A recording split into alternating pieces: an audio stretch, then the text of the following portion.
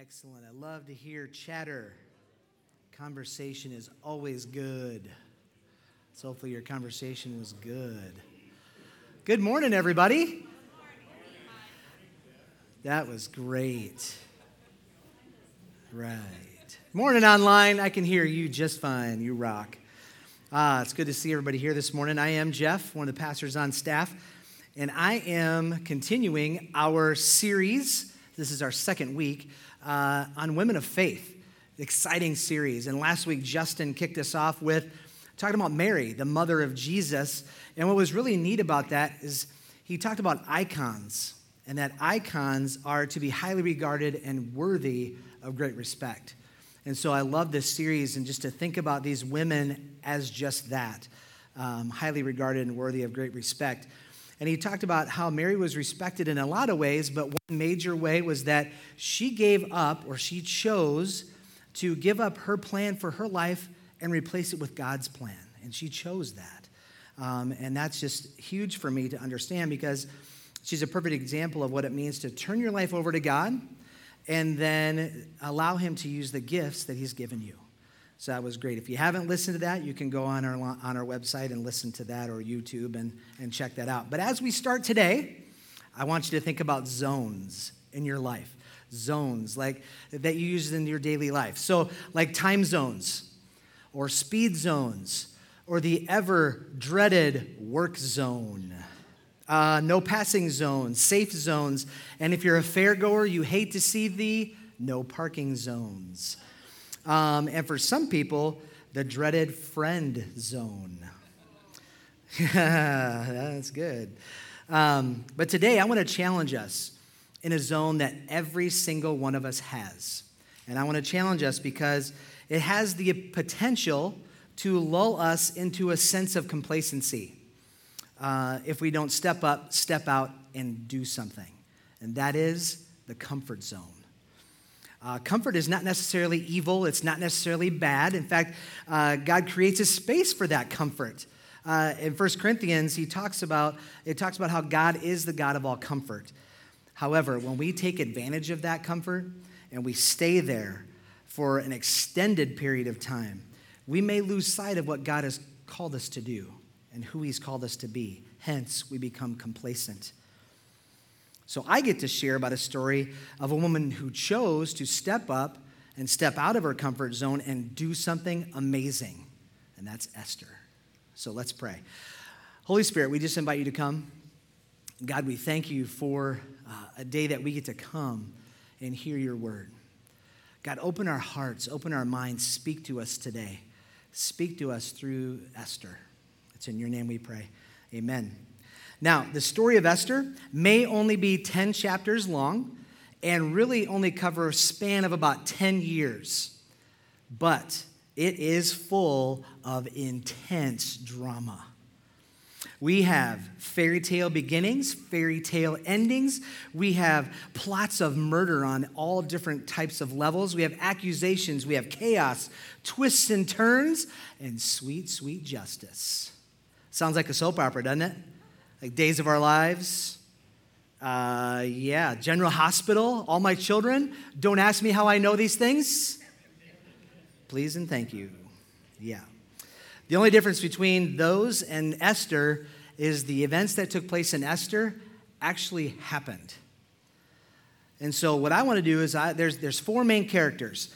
There's Xerxes, King Xerxes, Esther, Mordecai, and Haman. And I want to give you a little background on those four characters that will set up the plot and how everything is going to play out. So King Xerxes, the book starts out with him throwing a party for himself. That doesn't sound so bad, right? Birthday parties, you kind of throw for yourself as you get older. Well, maybe not. But what he did was he threw a 6-month party to honor himself. Right. Then he ended that soiree with a week-long feast. Now, wait, it's like, did you not feast for 6 months? So 7 days of feasting and drinking all you can have, all you can eat or drink. And that's for people in the palace. And so he did that. And he had a beautiful queen. Her name was Vashti. And at the end of this feast, he wanted to flaunt his wife. He wanted to show her off to people. And so he called for her. And you know what she said? Ain't gonna happen. No. So the king was pretty ticked off. So back in those days, when you tick off a king, you're pretty much dead, right? No, he didn't do that. He banished her from the kingdom and divorced her. Nice guy. Just kidding. He's not nice. So then he's without a queen. So he needs a queen. So he calls on one of his eunuchs, Hegai, to go out to all of Persia and gather up beautiful virgins to come back to the kingdom so he can pick his queen. Now that sounds great if you're in the state of Rhode Island, because it's tiny. Persia was one of the biggest empires of its time. It was 127 provinces. It stretched from parts of Asia, parts of the Middle East, into Africa. It was huge. So he had the big task of going and gathering these young ladies to bring back to the palace. So when he did that, then what he had to do was train them all. So we're talking hundreds of women come in. He has to train them all how to be a queen, the protocols, what it takes, what you do and you don't do. It's about a 10-month process or so. So then at the end of the 10 months, these young ladies are paraded in front of the king, kind of like a Miss Persia, if you will. And he's the only judge.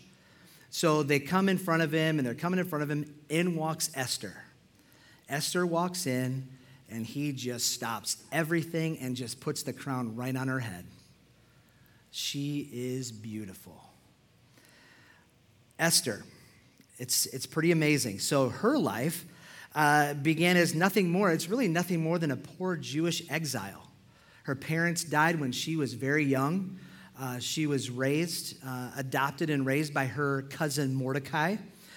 She was stunningly beautiful. And when the king had called the young ladies to the palace, all like Hegai, the guy who's in charge of all these ladies, and all of the king's servants favored Esther the most out of all of them. They loved who she was, her character, how she presented herself. They loved her and they adored her. She was taken really good care of. She was at the time about maybe 14, 15, 16 years old. Sounds like Mary from last week, right? So then you come to Mordecai. Mordecai was a part of the Jewish people that were captured by the Babylonians. Now, the Babylonians were then, routed and things like that. So then Esther was adopted by Mordecai and raised by him. He was part of the palace guard. So he worked for the king. His main post was outside the king's gate. And while Esther was queen, he was at his post, he overheard a plot to assassinate the king and by two of his eunuchs. And so he passed that along to the queen. The queen then passed that along to the king. They investigated, it was true, and then they hung these two guys out in front of everyone, said, don't do this again, so they perished. So Mordecai did that, and then all the king's people, like all the people that worked for the king's servants and stuff, they bowed to two people. That was the king and the prime minister, the second in charge. Now, Mordecai did not bow to either. He bowed to God only. And his faith was so strong in God that he didn't care what happened to him. The only person he bowed to, the only person that he would get on his knees for is God. So Mordecai then rarely saw the king, so that didn't matter much. But then he saw the prime minister almost on a daily basis. So then, and the prime minister knew that he was Jewish. So then we come to Haman, who was the prime minister at the time. He's an Amalekite. So the Amalekites were routed by the Jews as the Jews entered the promised land. So Haman, knowing this, being from that line, knows that Mordecai is a Jew. Are you following here? You getting some tension going on? So he knows that he's a Jew. One morning, I don't know if Haman woke up on the wrong side of the bed or what, but Mordecai didn't bow to him. It infuriated him that day. So he went and his arrogance and who he thought he was really hatched a plot to legally kill Mordecai. But not only that, he wanted to kill all the Jews in Persia. That's millions of Jews in Persia. He had convinced the king that these Jews, he basically said, these Jews, they don't practice what we do. They don't bow to us. They have a whole new set of rules, a whole different set of rules. They do everything they want to do, but not what we want them to do. So let's take them out. We need to annihilate them all. And then we can take everything that they had. So the king, in Esther chapter 3, said, "The money and the people are both yours to do as you see fit." And he handed Haman his signet ring. So when the signet ring hits a law, then it can never be reversed. So basically, now we've got Haman with this decree, this royal decree, that within a year, all the people of Persia had permission to kill the Jews, any Jew, and take all their stuff without any penalty. Now, Mordecai heard this. Now, this is where the plot really starts to thicken. Mordecai heard about this royal decree that came down. So being a Jew himself, became a little paranoid, became a little anxious, if you will. And so he then passed a message to Queen Esther saying, you need to get in front of the king and you need to stop this decree. He needs to reverse what he just did. He basically asked her to step up and step out of her comfort zone. Because think about it. Esther is now, so this has been 7 years. This didn't happen like right after she became queen and, oh, look, the next day. 7 years have passed. So she's about 21, 22, 23 years old. Beautiful, smart, doing whatever she wants to do, wearing the best clothes. Basically, she's gone from nothing to everything. And she's been in the everything mode for 7 years. I'd say she has a pretty comfortable lifestyle, right? And so Mordecai is asking her to step out of that. Because here's the thing, you don't just step into your husband's room, knock on the bedroom door and say, honey, we have to talk about this issue. That doesn't happen, not even close. So she has to come out of her comfort zone. So here's a question. What are some of the things that keep you in your comfort zone? What are some of the things that bring you comfort? Maybe it's the AC when it's 90 and humid. I think that brings all of us comfort, right? How about food? Maybe food brings you comfort. Maybe it keeps you in your comfort zone. How about being overly organized? Or how about having your finances in order constantly, no matter what happens? How about your job or relationships? For me, when all my kids are home, when my family is safe at home, in bed, sleeping, safe. I'm in my comfort zone. But think about what brings you comfort. What keeps you in your comfort zone? Maybe even to the point of complacency. Now, when Mordecai asked Esther to go in front of the king, I guarantee you it was like Tom Cruise in Mission Impossible. It's like anxiety and stress because, again, you can't just go to your husband's room and just talk to him. It's like a 30-day process. It's like a 30-day notice. Like, honey, can I talk to you in 30 days? No, you can't just walk in. Plus, his former queen did something wrong, and he just divorced her and banished her from the kingdom. So she's under a ton of stress, a ton of anxiety. She can't just go up to her king. She can't do a lot of things. Plus, other people are about to die. She just found out her whole life is about to end. So in chapter 4, I'm going to summarize, but it basically says, well, if I'm doing what you're asking, I'm signing my own death warrant. So I don't think today. No, I'm not going to do that.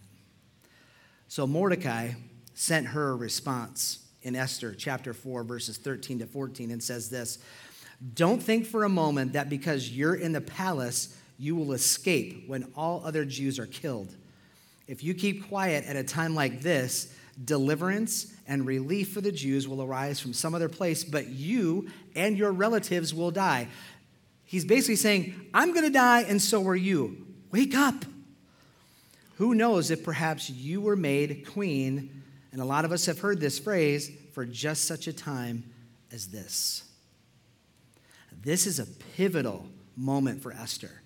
There's a fork in the road.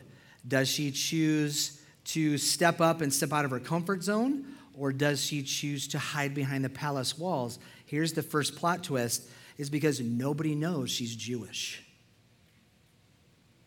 Nobody knows except Mordecai. Mordecai told her before she went to the palace, don't tell anybody because something bad may happen to you. Because he knew who Haman was and Haman knew who he was. So don't tell anybody. Nobody knew that she was Jewish. So after he sent that reply, she sent a reply back and said to Mordecai to have all the Jews in Susa, which is the capital city, have all of them fast for 3 days. And I will do the same, and I'll have my maids do the same as well. Now, this is the next thing that blew my mind. In chapter 4, verse 16, she said this, and though it is against the law, I will go in to see the king. If I must die, I must die. She stepped up. She stepped up for God and her people before she even had God's plan. Wow. And she knew that she may die. That takes courage.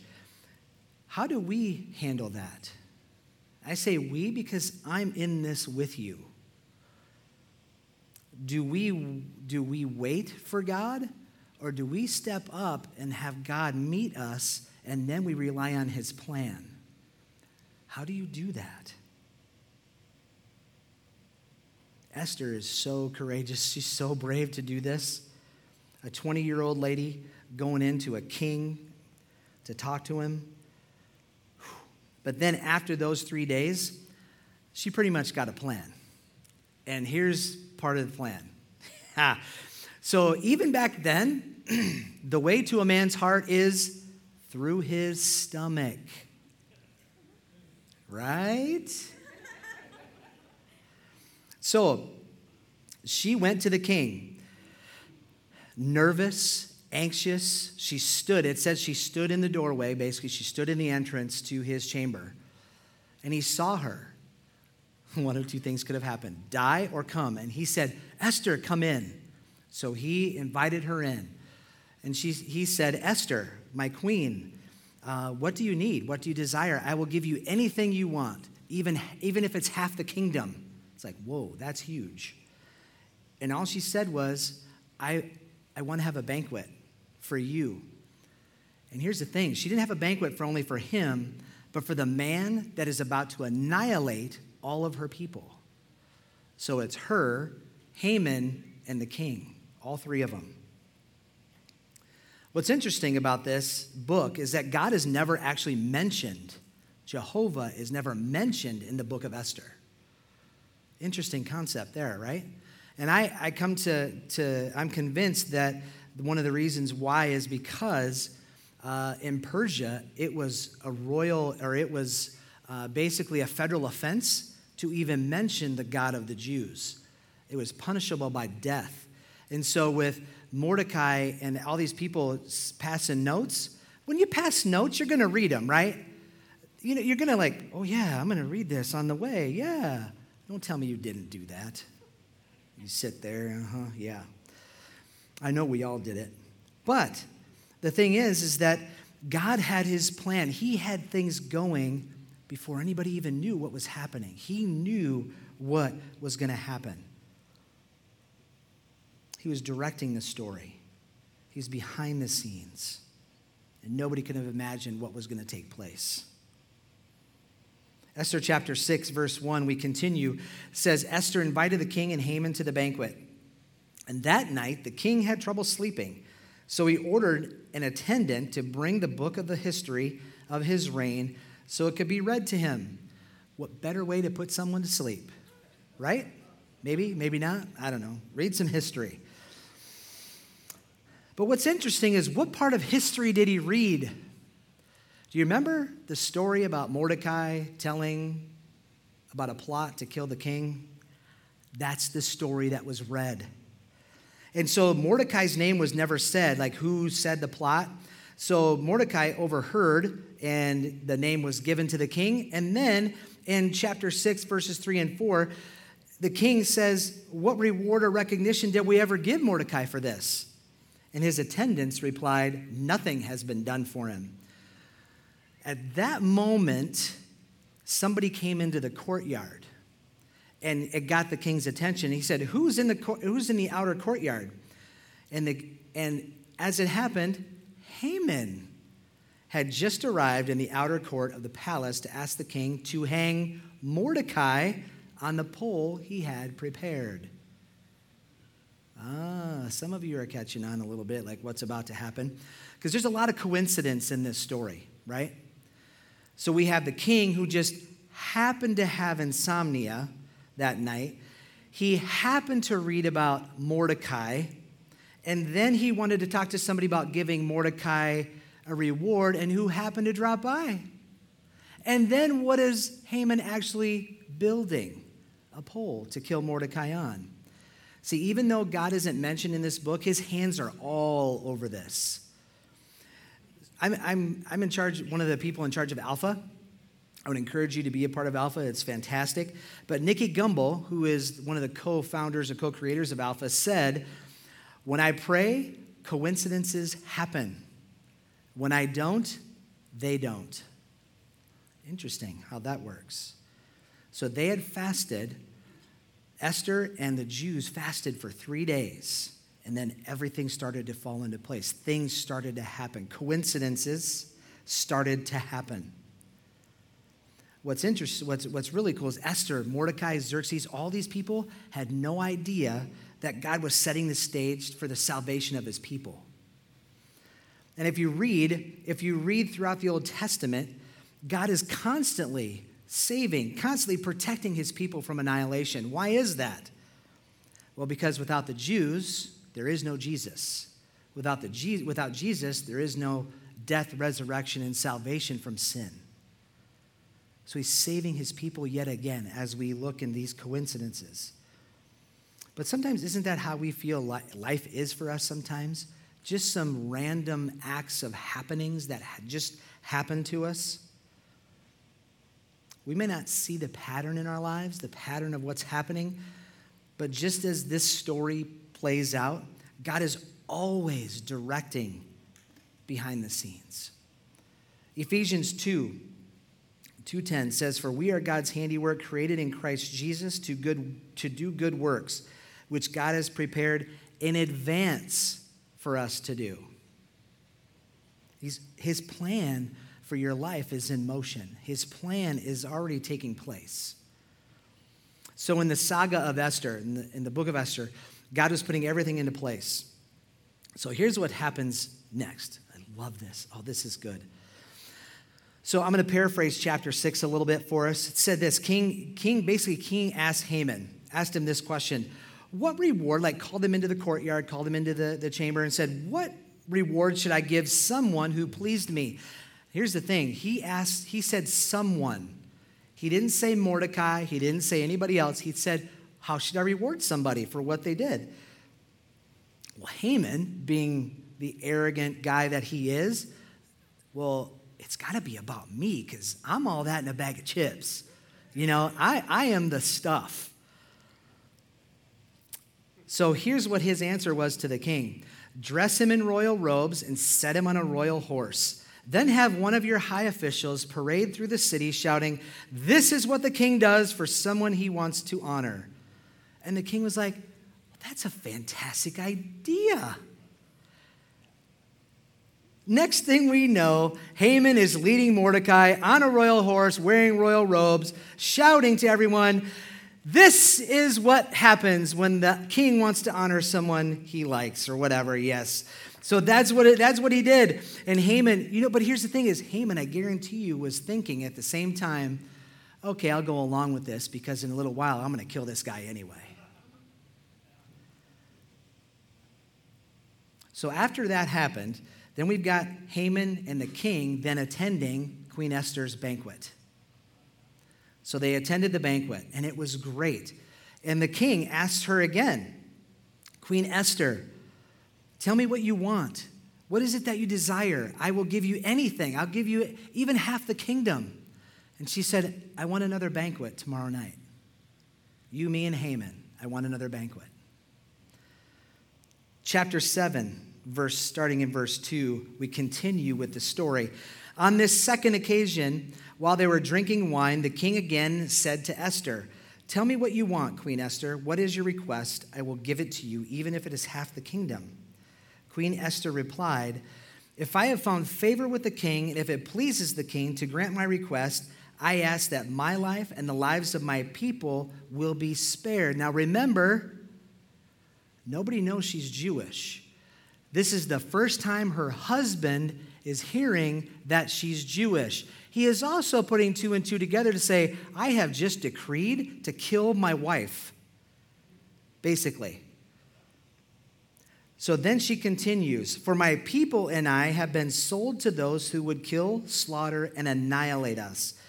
If we had merely been sold as slaves, I could remain quiet, for that would be too trivial a matter to warrant disturbing the king. Then this is where the king gets absolutely furious. Who would do such a thing? He demanded. Who would be so presumptuous as to touch you? Oh, this is great. Esther replied, this wicked Haman is our adversary and our enemy. Haman grew pale with fright before the king and queen. Imagine that. Then the king jumped to his feet in a rage and went out into the palace garden. Haman, however, stayed to plead for his life with Queen Esther, for he knew the king intended to kill him. Oh, gets even better. In despair, okay, so she's reclining on a couch. In despair, Haman fell on the couch that she was on. Just as the king returned from the palace garden, it's like, you can't set this up any better.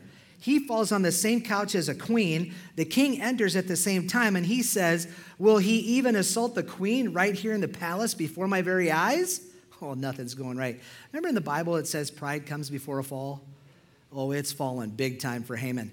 And as soon as the king spoke, his attendants covered Haman's face, signaling his doom. And I love this guy. Harbona, I love him. One of the king's eunuchs said, well, hey, Haman set up a sharpened pole that stands 75 feet tall in his own courtyard. He intended to use it to kill Mordecai, the man who saved the king from assassination. And the king shouted, then hang Haman on it. So they hung Haman on the pole that he had set up for Mordecai, and the king's anger subsided. And there is our sweet, sweet justice, right? But the story doesn't end there. It'd be a great place to end if it were a movie, but it doesn't end there. The king's decree, you remember the king's decree? And it was, you can't take it back. So he made a second decree that basically said the Jews could fight back for anybody who attacked them. Anybody who wanted to harm them, they could defend themselves, and that's what they did, and they won decisively. Esther stepped up and stepped out of her comfort zone and saved her people. How did she achieve this? How did she do that? The first thing she did was she turned to God, and she fasted and prayed. She asked her people to do the same thing. Because when they faced danger, they fasted and they prayed. And a lot of times they would tear their clothes and sit in ashes as well. And although God isn't even mentioned in the book of the Bible, in this book, the Jewish people, as they fasted, because prayer and worship isn't mentioned either. However, fasting is a form of prayer and worship. But they fasted to humble themselves, to seek God's guidance, to strengthen prayer, express love, power, clarity of vision, which is exactly what Esther needed. And then she listened to God, and she heard his plan. And then she enacted it. She stepped out. She stepped up to do that, and she put that plan into motion. She knew it was going to get messy. She knew that she might even die, but she stepped up and did it anyway. She was confident in her God that he would step up. Now, again, remember, this is a 10-year process. This isn't something that happened one day, and then like a day later, this happened. This happened over 10 years. This happened. So if you've been waiting for an answer to prayer, I apologize. You may have to wait a little longer. I don't know. I'm not God. But I know that when we step out, things might get messy for us. But man, God wants to bless us. Man, he wants to bless us.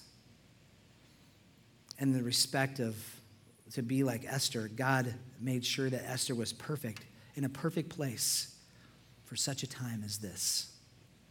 Mordecai was right when he said that. And God has done the same for you and me. We are a part in his plan. We are a part of his plan. You have influence. We have influence over people that nobody else may have influence over. We have opportunities that some people don't have. We have a purpose in his story. Will you be like Esther and step out in faith to do what God has called you to do, or hide behind our walls of our comfort zone? I'm convinced that you and I, that we are made for such a time as this. Worship team, you can come back up. Some tips for us as we leave here today and go about our week. I would say one is read Esther. It's 10 short chapters. I think chapter 10 is like a paragraph long, so it's not very long. But read that. And while you're reading it, listen to what God is calling you to step out to. Just listen to God. Ask him to talk to you, and what is he asking you to step out? And that's what the second thing is to pray. Pray that God would give you the courage to step up. Maybe there is something that you're looking at, something that's been going on for a while, and you need to step up. You need to step out of your comfort zone and do that, but you need the courage to do it. Maybe you're afraid to do that. So I would encourage you to pray that God would help you and give you the courage to step out of your comfort zone. And the last thing is a couple of things to do. One is just try and step out of your comfort zone this week. Whatever that is. Could be a little thing, could be a huge thing. But another thing is I would consider fasting. Consider fasting. And how they did it was they gave up, in Esther, they gave up eating and drinking for 3 days. So it's sacrificing something. That's what fasting is. So I would encourage you to consider fasting when you're thinking about coming out of your comfort zone or stepping out. Maybe cut out like a lunch sometime during the week, like on a Wednesday, Tuesday, I don't know. But instead of eating lunch, read Esther again, or pray that God would give you the courage to step out and do what he's calling you to do. Step out of your comfort zone. Now, if you're part of the prayer ministry team, love to have you guys come up.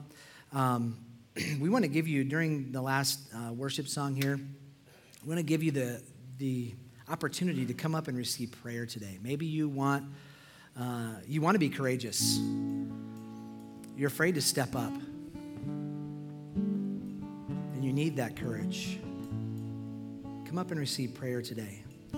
Maybe you're afraid of stepping out of something that might happen to you, like Esther was afraid the first time because she knew that something may happen to her, or something, she may have to step out and do something. But you might be afraid. So just come and receive prayer today. Maybe you feel like you have no purpose. You don't know what your purpose is. Come up and receive prayer for that today.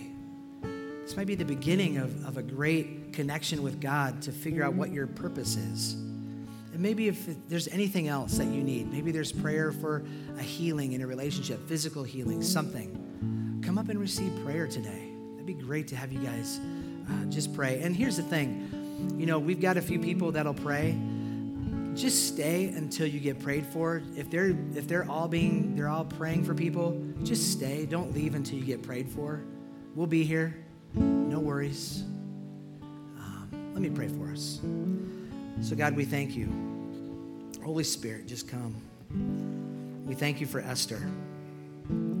Thank you for showing us how we too can be courageous. We too can be brave to step out of our comfort zones and do what you've called us to do and be the people that you called us to be.